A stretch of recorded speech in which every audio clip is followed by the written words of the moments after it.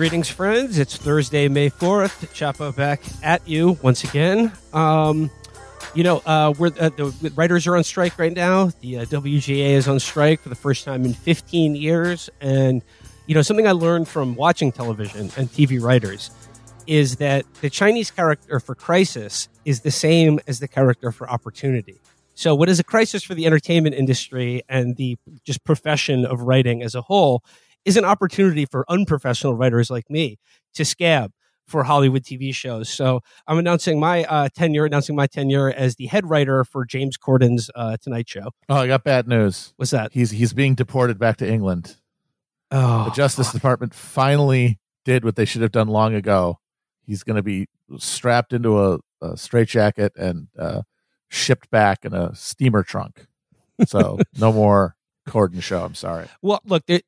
There's tons of job openings right now in Hollywood. That's all I'm saying. I mean, I think I could do good work with the Law and Order franchise. Maybe move it to a different city. Maybe have it animated. I don't know, but there's work to be done out there, fellas, and I'm ready to start writing. They're already letting me scab. I have a great new show. It's they're bringing back the CW network, and the show is called Forget Me Not. It follows a protagonist. Her name is Naughty, Not's her nickname, Beckworth. She's a community college student. And one day she gets run over by a mail truck. But the mail truck was carrying the body of an Irish traveler. And so it imbues her with a special power. What is that power? Her power is that she can make anyone forget anything. And so they, she finds herself in like hostage situations, but she'll make the captors forget that they're actually the hostage takers and make them think they're the hostages. And she has a love interest. Her only problem is when she has sex, she makes whoever she has sex with forget everything. But luckily, she falls in love with the world's smartest man who can learn anything as soon as possible. He has a built-in limitless pill. He has a 380 IQ. And, there's some great scenes. She's like, why do you want to stay with me if I make you forget everything? And he says, because I'd rather forget everything and learn the world again with you than know it without you. Wow. Well, I mean, and that's Forget Me Not. It's only going to be available on CW2, which is only on the Xbox 360. None of the newer Xboxes. My hope for the writer's strike is that it will inspire a efflorescence of reality programming, and that we finally, because of the need to fill more hours, get the fulfillment of the promise of turn-of-the-century reality depravity. People who remember, like, from 1999 to like 2004, the kind of shit that was on network television. Fear Factor? Yeah. Fear Factor, eating hog anuses. A show called The Swan, where a bunch of people with like some sort of bodily dysmorphia get surgery and then are put as contestants at a beauty contest. That kind of thing. Who wants to marry a millionaire? Joe Millionaire. Although Joe Millionaire was great. It'd have to be freaking Joe Billionaire, am I right? But it looked for a minute like, oh, we're going to have the Running Man. It's going to happen. But then sometime during the second Bush administration, like everybody collectively stepped back from the cliff, and it's like, you know what? Let's not go nuts here. The Bachelor, Survivor, that'll do. But now, we're going to need a lot more shows. So I want to see a bunch of people who signed a waiver just being like fed to zoo animals. Like on the CW. I want to see a version of The Swan brought back, but the new twist is they have the beauty pageant, and whoever loses has to have the surgery reversed and go back to being ugly. Like, oh, sorry, I guess we fucked it up. Never mind. Here's your old face back. I would like to, like, in the scraping the barrel of human depravity. I mean, I guess it's not really so much human depravity, but I would like to see a return of the Fox Network series Man versus Beast. Yes. A series of athletic competitions between, like, who can run faster, a man or a horse. But we'll handicap it by hobbling the horse before it starts running. Yes, absolutely. Well, it should be like a regular guy versus a regular horse. If it's a regular guy versus a racehorse, it's just bullshit. It's like if you made a horse like solve math equations against Stephen Hawking, wouldn't be that fair, would it? How about man versus beast versus food? Yes. Okay. Yes. Well, Matt, one of the man versus beast competitions. Yes, a hot dog eating contest. Was the hot dog eating contest between a Kodiak grizzly bear and Kobayashi. My favorite part of that, I still remember it to this day because it's just so perfect, is that this was right after Kobayashi had burst on the scene and just destroyed all the American. Kobayashi fever was sweeping the nation. So they had him competing against this bear, and that was the only contest where the nationality of the contestants was noted. They had little flags next to them, like the images. So it's like Kobayashi, Japan. And because the bear was from Alaska, he's American. So when he just opened his mouth and just shoved 50 hot dogs in with like the flick of his wrist, that's like, yes, USA back on top. USA. Yeah, I remember that. It was over in a second. The bear ate 50 hot dogs with just like, that was it. But it was done. And it wasn't long after that way they basically ran Kobayashi out of hot dog eating in America because they couldn't handle it anymore. They could not accept a Japanese eatsman as the greatest of them all. Now we have Joey Chestnut. Now we got this fucking Fugazi motherfucker that they brought in.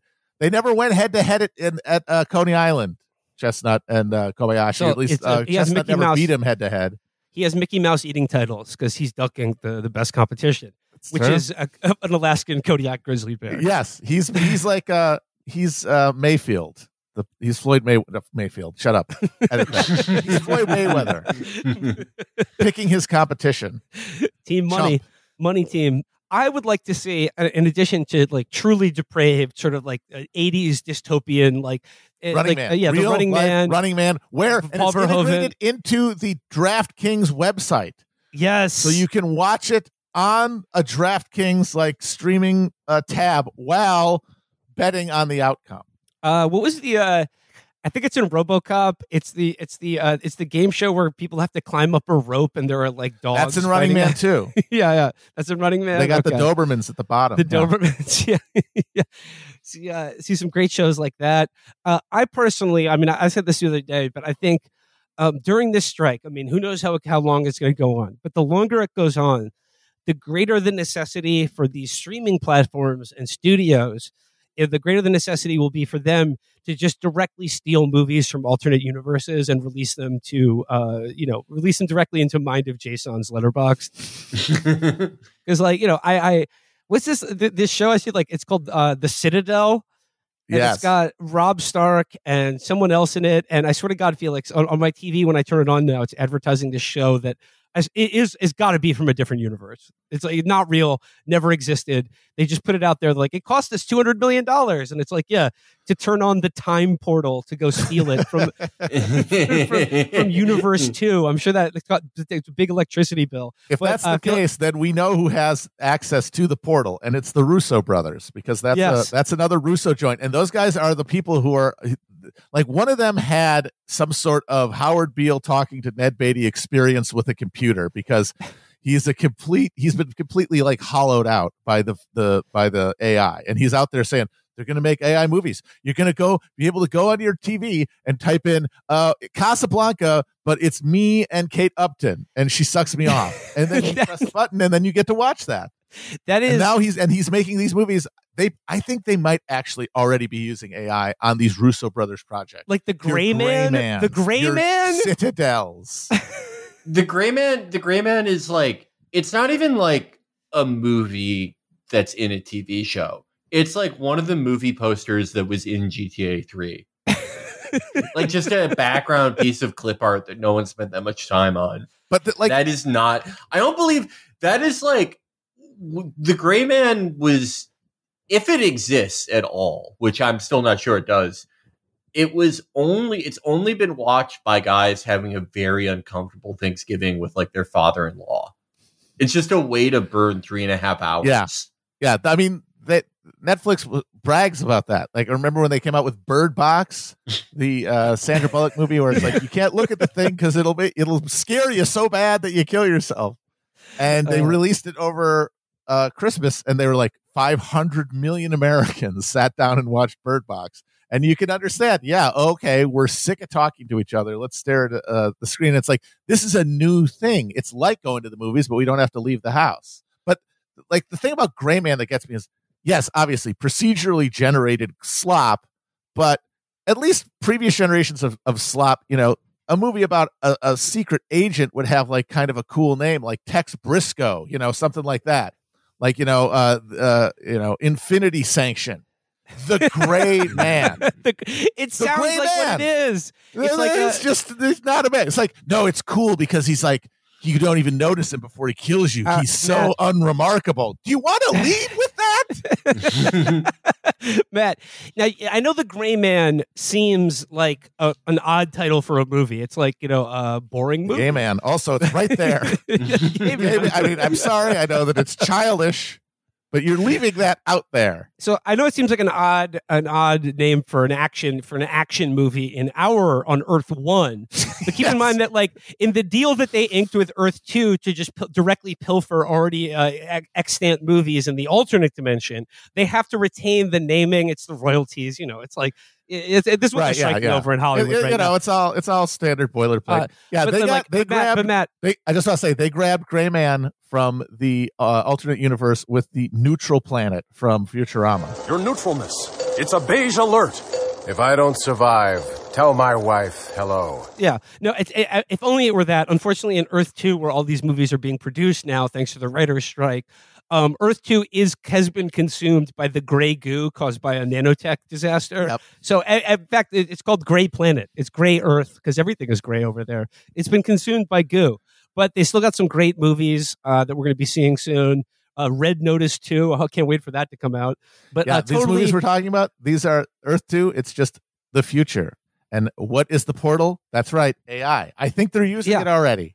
No, I think they're already using it. And Matt, like you brought up that the Russo brothers said that like within 5 years we're going to have AI generated movies, and use the example of like you can rush home from work and like turn on Netflix and say like, hey, I'd like to see me as Indiana Jones, and like I know like the streaming revolution, which is like really the big like technological disruption that's really changed the entertainment industry and is the reason that the WGA is on strike right now, because about residuals from like, you could write a TV show that gets streamed 1 billion times and get paid like a check for like $200 or something like that. There's no residuals. Yeah. Yeah. But yeah, like it's just the idea now that like it'll become even more personalized, where they're just like, oh, I can cast a movie and with myself, or like I like just put prompts in and it'll like spin out some version of that for you. Is like, I know we made fun of the metaverse before on this show, but this is like a new level of like pushing me into like the absolute brink of nihilistic depression. Yeah, but like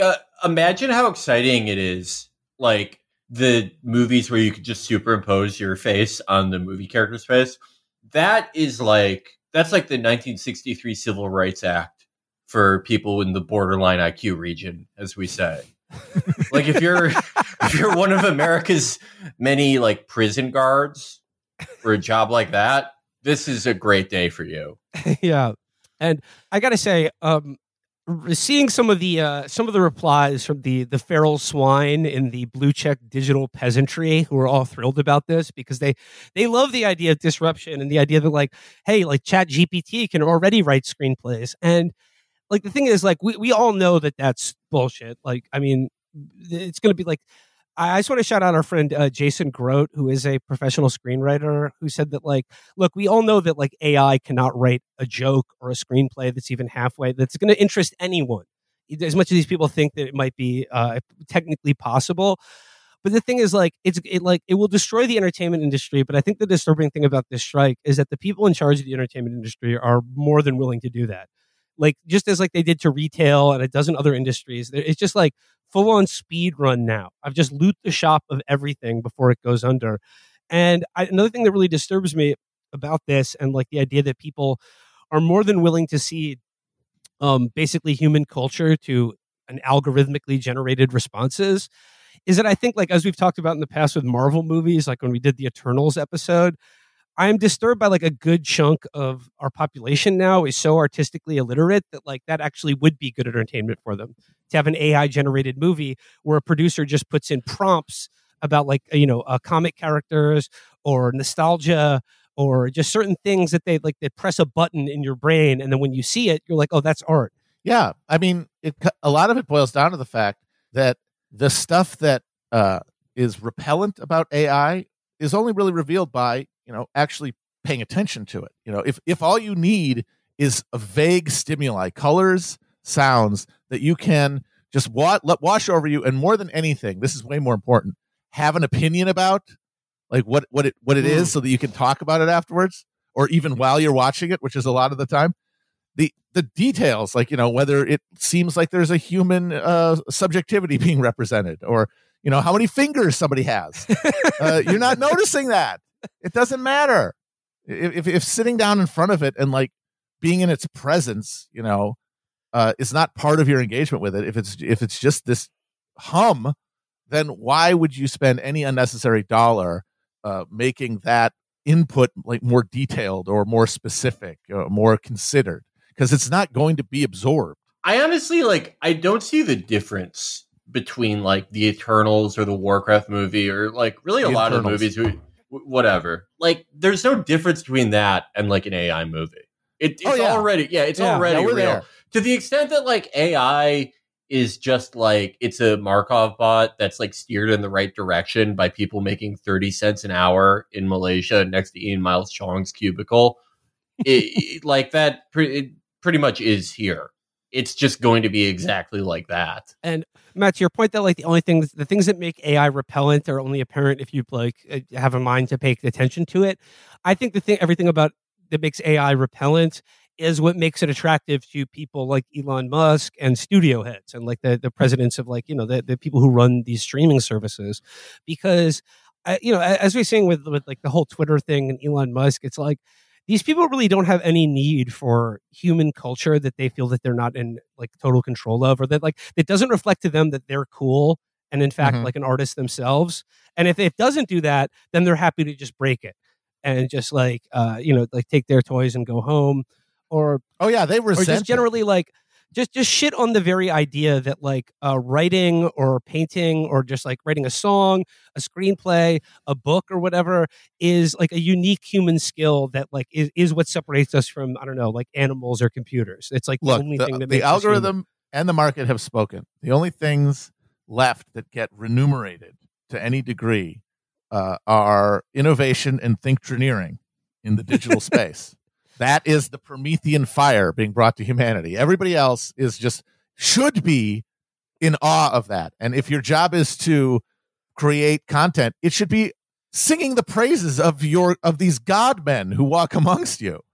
And to not do that is to frankly spit in the face of the Almighty, which is telling you, if this was more important, you'd get paid more. Yeah, and to the extent that like you really can't do anything without, in terms of entertainment with TV and movies without a screenplay, is I think what it just greatly frustrates these people. So they can proletarianize the entire field or profession, then all the better. And then what's more, I guess for like the tech people, I just think like they love AI because if they feel like they're like, oh, I created this godlike computer thing, like that's as good as writing a song. And like they can now feel like that they are like Da Vinci or whatever. Yeah, they are. They're our gods, and that's why it's easy to understand their response. But like people who are in any kind of regular employment, certainly in the knowledge economy, or to think that like this process is not coming for them, that like this is not the universal experience of being someone who exchanges money for their labor, like skilled to one degree or another, like the de-skilling and the precarity that's baked into everybody's fucking life. And that's why I do got to give some respect to the crypto grind set dropship guys, because as absurd as their vision of autonomy is, it at least is realistic enough to recognize that if I'm going to be all in on dog eat dog capitalism as like the permanent state of humanity, then my God, I cannot work for anybody else, because I will be turned inside out eventually. I have to have an independent income stream. Yeah. Or else I'm not going to be a human pretty soon. If you don't have that situation, like what the fuck are you rooting for, man? You are the chicken, like just getting excited when the fucking the farmer comes out with his fucking hatchet. Like I hope I get to go to the tree stump today. Oh, he's so base. Look at him cutting the heads off all these chickens, these bitch ass fucking blue-haired, blue-combed chickens. Look at him cutting their heads off. Oh, way to go, farmer. You're doing a great job. Oh, he's coming over to get me. He's probably going to tell me how cool he thinks I am. But Felix, to your point that we're like, I think a lot of entertainment is like already been taken over by Skynet. Just back, we're talking about that show, The Citadel. When I turn on my TV, it advertises the show to me, and the tagline for the show is, "It's like Mission Impossible meets This Is Us." The combo like, everyone's been waiting for. And yeah, like on Earth 2, someone just fed those prompts into the God machine, into the God algorithm, and they were like, "Give me a show featuring one of the guys from Game of Thrones," and it's like a cool spy movie that everyone likes meets a show about family and generations. And Felix, what is This Is Us about again? It's about generations. It's about how like your mom and dad. Well, they were once 30, and you were once 30, and your kids one day they're going to be 20, maybe even 30. And we get to see all of those perspectives. You get to see an old person when they're old, and then when they're young, and then a young person when they're young, and then before the young person was born. And it's just all about that. It's all about the idea, we all know about families. This Is Us proposes the question, what if you add families plus time? That's when you get generations. There's a show on Apple Plus that's debuting very soon. I saw the ads for it. And it's called The Silo. It's a dystopian futuristic show based on what is apparently a good book series. I have no idea about the source material. I know is that I watched the trailer, and Rebecca Ferguson is in this underground cavern thing, and she says to somebody, "Have you ever wondered if they're not telling us the truth about the silo?" And I'm like, okay, I could believe that no human was involved in the production of this. That they might have just taken, hey, here's that silo story, go nuts with it, and then they just spit it out. That really is how that's like there are two types of shows now. One is like, like it's a family show. It's like The Good Wife or something like that. A show where it's like, what if a 50-year-old got divorced and she had to learn how to do an app. There are a bunch of shows like that. But then the other half of shows, the dystopian shows, are like that. It's like, what if in the future no one could open their curtains and no one knew it was behind them? And it's called Windowsill. I think they're lying to us about the silo. Ever since birth, we've been told it's a place to store grain and corn. What if something else is going on here? Can I just say that Rob Stark is in TV hell? He's never making it out. He didn't make it into orbit. It's okay. Yeah. Very few of them do nowadays. People like to say that like John Hamm, like he never made it, but like he's in some movies. Rob Stark is just doomed to be in like he's not even on Amazon shows. He's on like Citadel the Swiffer, show, I believe. The Swiffer Wetjet Network. He's on shows you can only watch on a Samsung refrigerator. Like he is. I feel bad for him. Jon Snow is in the same situation. They both failed to launch, those boys. Yeah. Rob Stark, Jon Snow was in like that movie about Pompeii exploding. Oh yeah. And I remember when I saw that, it's like, that's okay. Good luck. What's that? Nope. Never again. Back to TV. Bye-bye. Back to the Fleet Farm Network, where like it's an action series where every climax involves somebody fighting while using some sort of home repair gardening tool. Moving on from the writer's strike, it's been a banner couple of weeks here in the United States for murder and exciting new frontiers in making excuses for murder and justifying it. I mean, here in New York City, there's just that guy who was strangled to death on the subway by a vigilante. But I was also just thinking about this last couple of weeks of like the number of people who have been killed or shot in this country for ringing a doorbell, and like this feels new to me. I don't know, like I mean, it feels like some like paranoid crank with just sitting by his door with a shotgun, waiting for like a Girl Scout to ring the doorbell, and then just like opening with both barrels. Seems like a convention in like a cartoon or something like that, but like that literally happened a couple of times over the past couple of weeks. There was that kid in Missouri who got shot in the head and lived, thank God. Because, like, did you see the guy who actually shot him in that incident, the one in Missouri? He looks like an absolute. Yeah, he looks like if Jabba the Hutt was like a human. And just the other week in New York, not New York City, but in upstate New York, this like a 20-year-old college girl was shot and killed for turning down the wrong driveway. And then before that, there was an incident in Texas where a car full of cheerleaders were shot because one of them got out of the car and accidentally got into another person's car, which I suppose she thought was an Uber or something, and was like, "Oh, I'm sorry." Got out of the car, got back into her car. The guy got out of the car. She rolled down the window to apologize, and the dude just unloads into a car full of 4 cheerleaders in Texas. And like obviously, like there's a racial element to these, like the kid in Missouri and this guy who was just killed in the subway. But the girl in upstate New York was like the type of typical like telegenic blonde young person that is usually like the obsession of like true crime or like people obsessed with crime. That's like their obsession of protecting people like that. But like people have gone so far around the bend in this country that they're just killing people who would otherwise be this sort of sainted victim of crime fantasia. And I don't know. I guess I don't know where to go with this, other than like I've been trying to like I don't know, get my arms around where this is all coming from and what it means, and it just like no answer I can come up with seems satisfactory, because you can talk about like how COVID and lockdown cooked everyone's brains and just the increasing atomization and paranoia of the average everyday person, but I don't know. It just seems to me like there's a a significant population of people in this country who spend every day of their lives fantasizing about ways to murder people, in which they were like fomenting situations in which they could conceivably kill someone because they felt afraid, and be lauded as a hero for it. Well, I mean, the cause, is obviously huge and structural. I do think that COVID is the inflection point. If you want to look back at it, it's like this is a black swan event that manifested by these institutions, but not anticipated by any of them, and that like kicks us into a new relationship to one another and a new social world after that, because nothing could be the same when something like that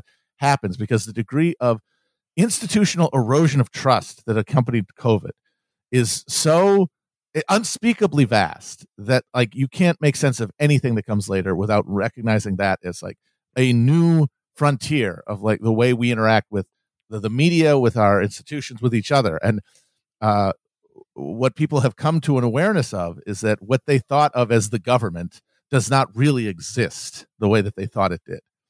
And what that means is that the conventional protections we all have against violent death are not as protective as we thought they were. Like you might say, nothing's really changed, but our perception of it has changed. And that means that a lot of people, especially if you have a lot of time by yourself, a lot of time to just think about stuff, and a lot of time relating to people abstractly as just like threats instead of, concretely as other people that you might be able to communicate with and, cooperate with, everybody eventually is just going to look like an op. And then it becomes a question of, do I wait for them to do it to me, or do I act? And like what we're seeing now, the political divergence is really between people who don't want to act, people who feel like acting would be wrong, and are still feeling like that cringe of like something bad is going to happen, and I'm just going to wait for it. And people who have decided, no, I am going to act, but the only way they can act, not collectively or collaboratively, is as individuals meting out violence to stave off the inevitable on their own terms. And that's the only alternative to just eventual destruction in more and more people's minds, because they're living in this box that's just picking them, poking at them every minute of their lives. And of course, their material conditions are probably decaying, accelerated by this economic engine we have being like pushed beyond its breaking point by COVID, and then never having any of that addressed. I don't know. I think that like for the last 70 years or so of American life, like waiting for an opportunity just to kill somebody as part of public life has just been a thing. It just It's in like, one way or the other. It's like part of the American way. Absolutely, it's like a desire that like a lot of people in the country have.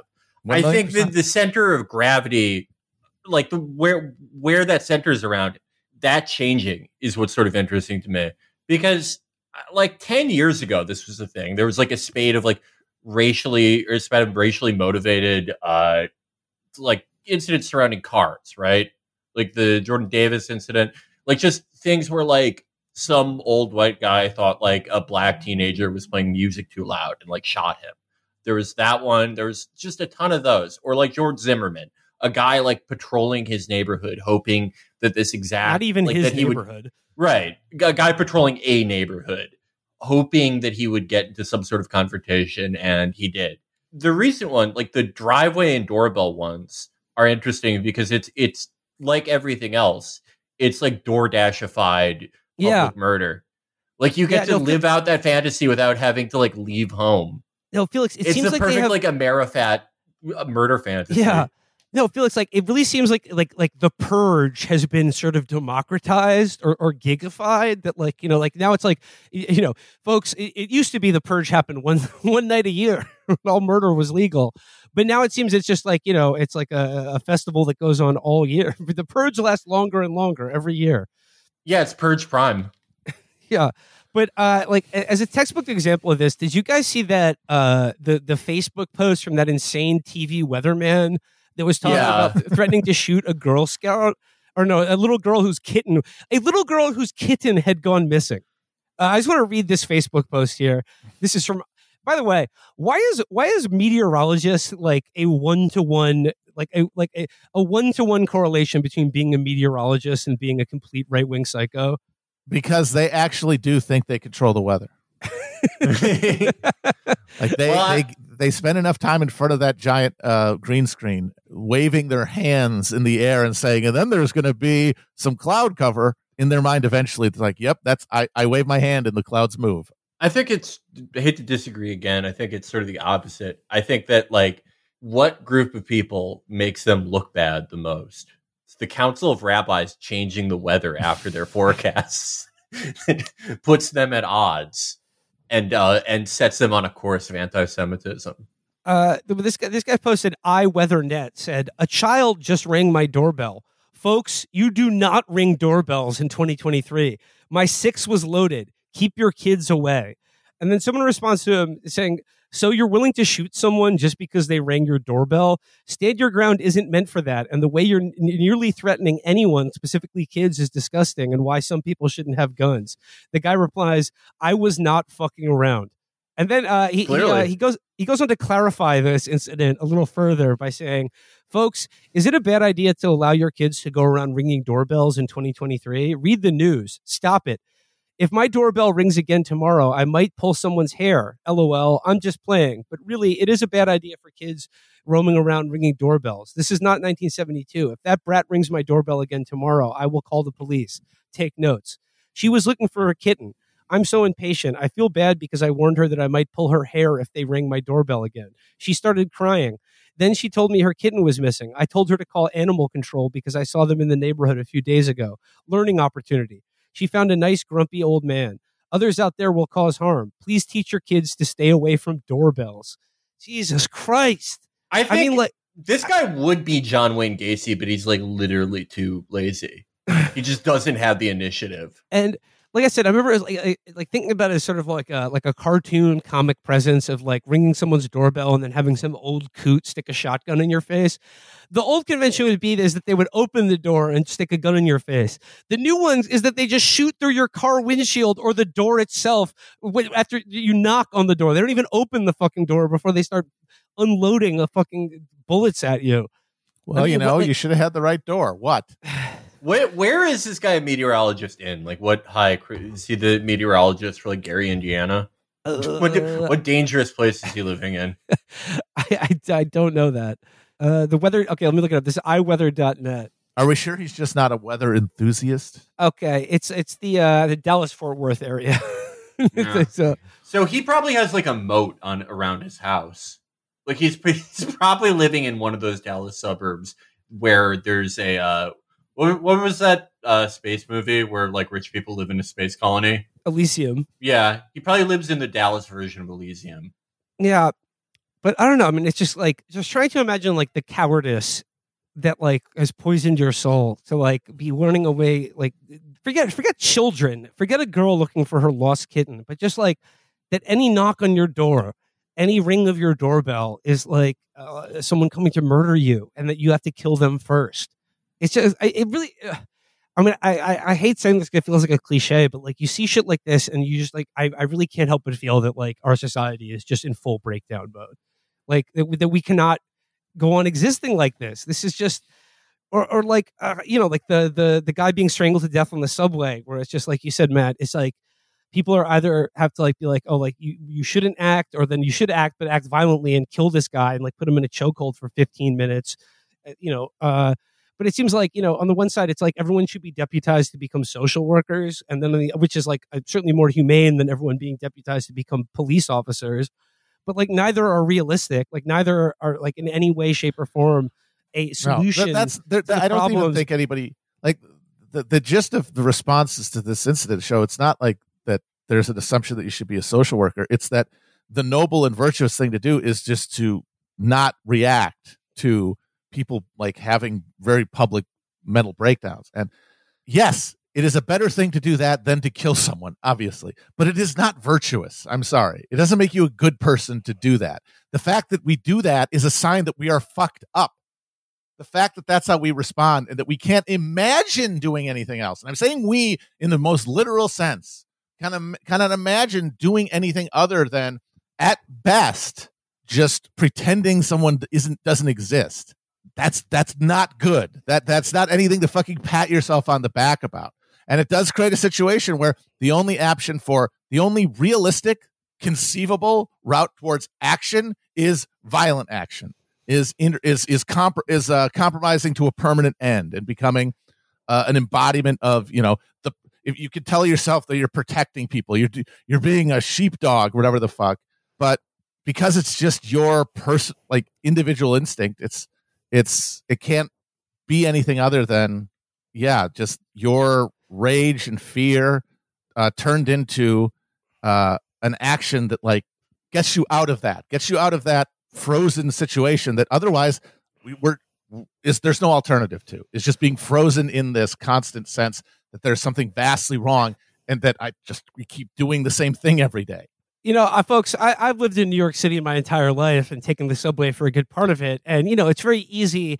I've spent decades just editing out of my consciousness and perception anything slightly disturbing or, scenes of like visible poverty and mental illness. You just sort of shut yourself off to that. You just don't let it permeate your personal bubble.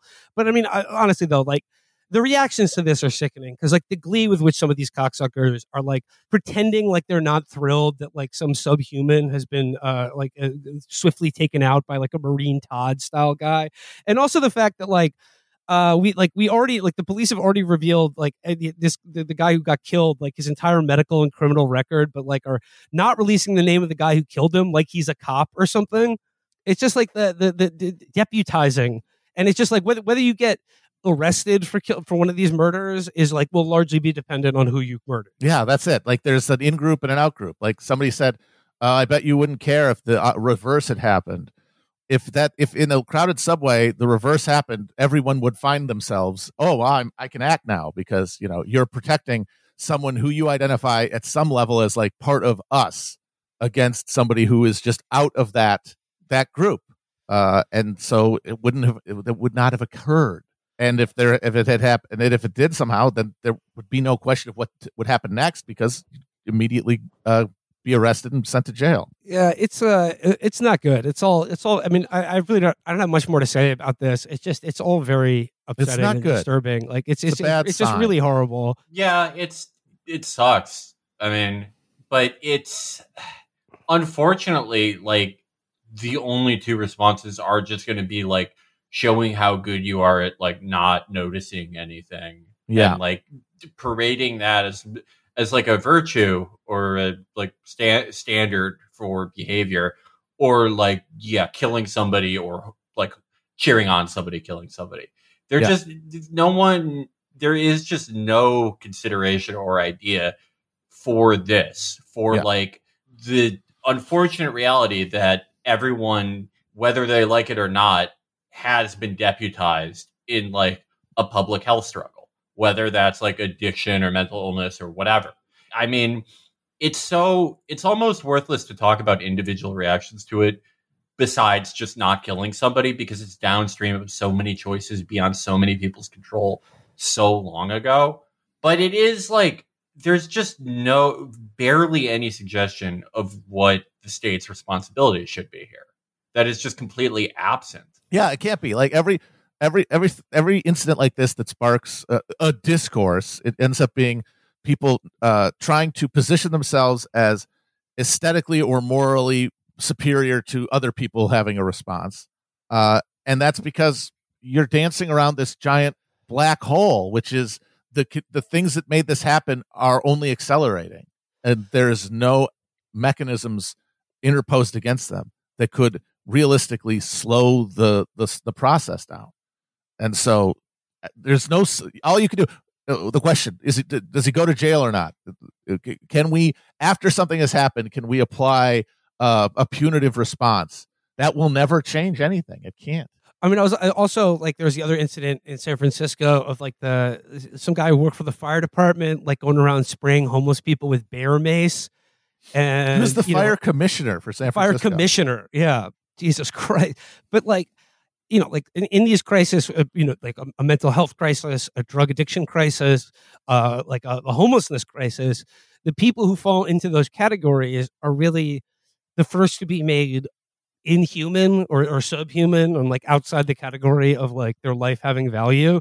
And Matt, I mean, it's something you've talked about on the show before. I mean, like the depressing fact is that like that group of people, like more and more people are going to find themselves on the other side of that wall.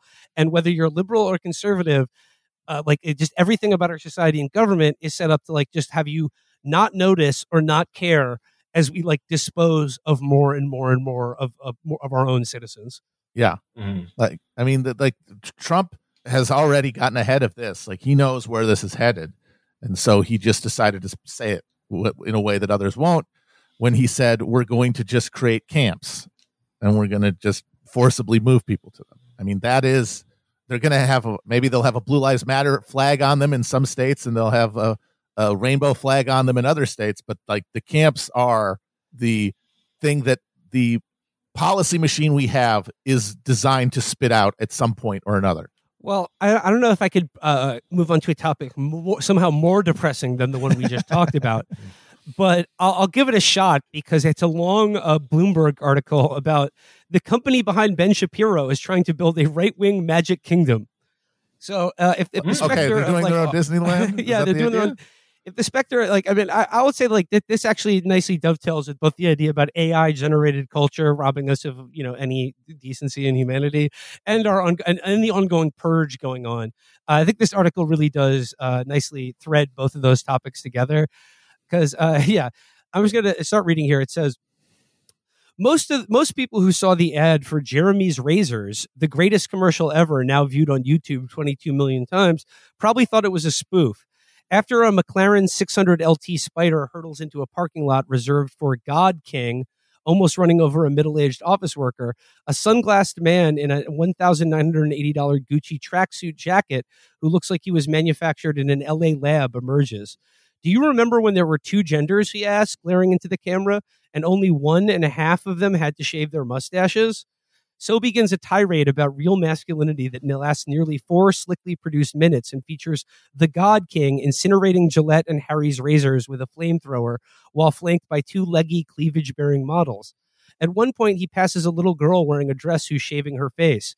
The tone is so smug and the visual is so over the top, it's impossible to discern what's parody and what isn't, including the fact that it shamelessly borrows from the Dollar Shave Club ad that went viral a decade earlier. If you've had enough of the woke bullshit and you're tired of paying companies like Harry's and Gillette's to hate you, Jeremy of Jeremy's Razors snarls, then buy my new razor instead. Our country's in trouble. Conservatives are being canceled by Hollywood, the media, universities, and now Harry's Razors. Stop giving your money to woke corporations who don't think you deserve their product. Give it to me instead. The razor salesman is Jeremy Boring, co-chief executive officer of the Daily Wire, the right-wing media company best known for the Ben Shapiro podcast. The video, turns out, is not satire. The video in March 2021, Daily Wire advertisers Harry's Inc. dropped spots for its razors after receiving a complaint from Twitter user about comments made by Daily Wire personality disparaging gender fluidity. Boring just wasn't just fed up with Harry's. He was still seething about a Gillette commercial from 2019 decrying toxic masculinity. Still seething about a Gillette commercial from 2019. Never forget. Still mad about that one. It says it's talking about like some of their strategies of becoming like a full blown entertainment company. Like, you know, they're trying to fill in the gap now left open by Disney or Netflix or whatever. It says the Daily Wire will acquire a favorable documentary about U.S. Supreme Court Justice Clarence Thomas that's vanished from Amazon Prime, or publish a book by a cop involved in the Breonna Taylor shooting that was dropped by its distributor. Ultimately, Boring wants the Daily Wire to help build an alternative economy. It's one where conservatives can get their caffeine from Black Rifle coffee rather than Starbucks, eat Cousin T's pancakes created by Black conservative comedian Terrence Williams to protest the decision by PepsiCo Incorporated to remove the Aunt Jemima logo from its pancake and syrup products and pay for it all with Coin. That's spelled COIGN, America's first credit card for conservatives.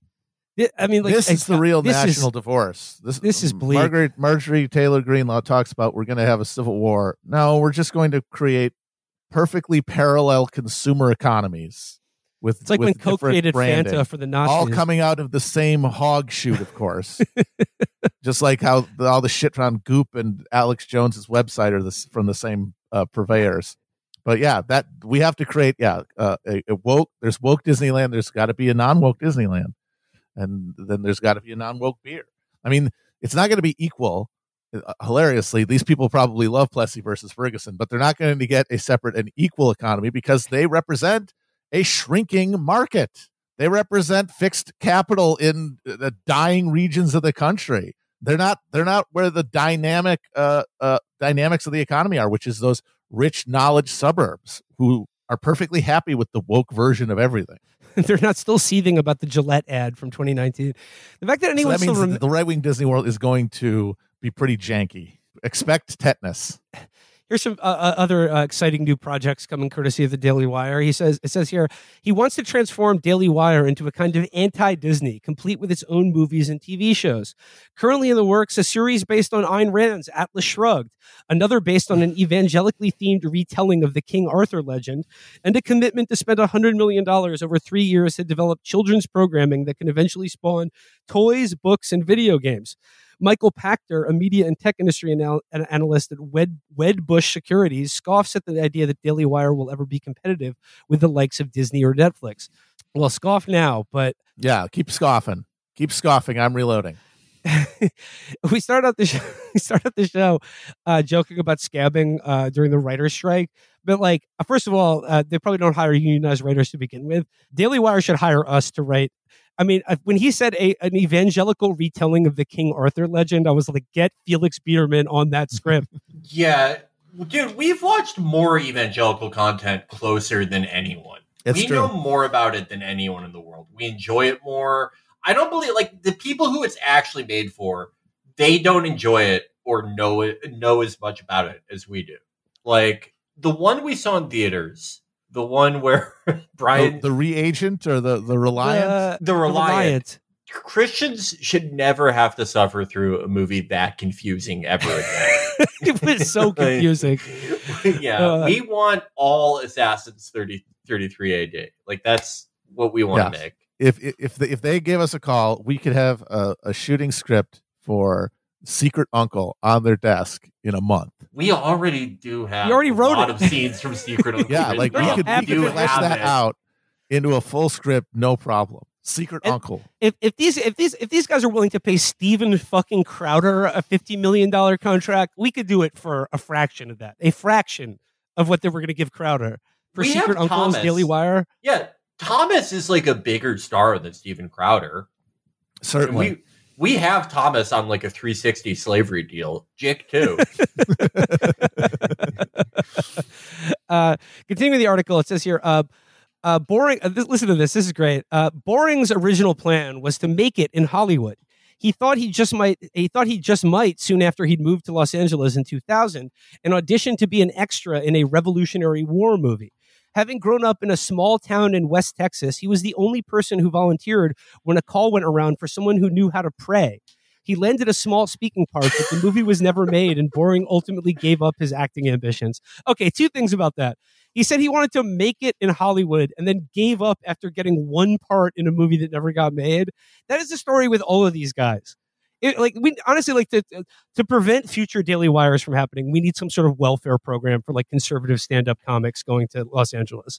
Just put them in make-work movies that like get released on the Samsung refrigerators and nothing else, and they won't start the new Third Reich in America.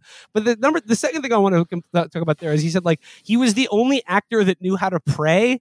That's not fucking hard. How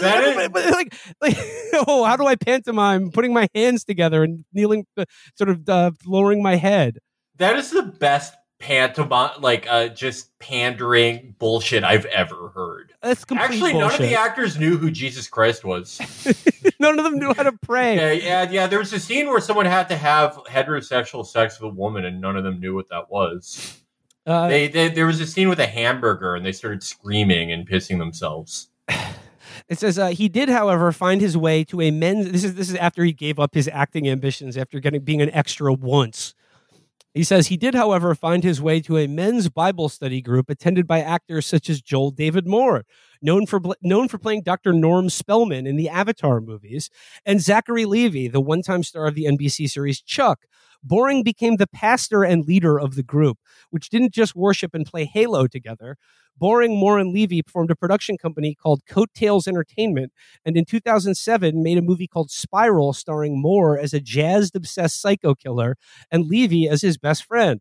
Boring collaborated on the script and turned out to have a way with investors.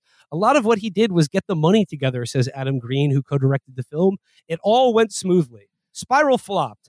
So did the other movies Boring was involved in. They tended to be darkly moralistic, like Shadowheart, a Western for which he was an executive producer about a bounty hunter seeking revenge for the murder of his preacher father.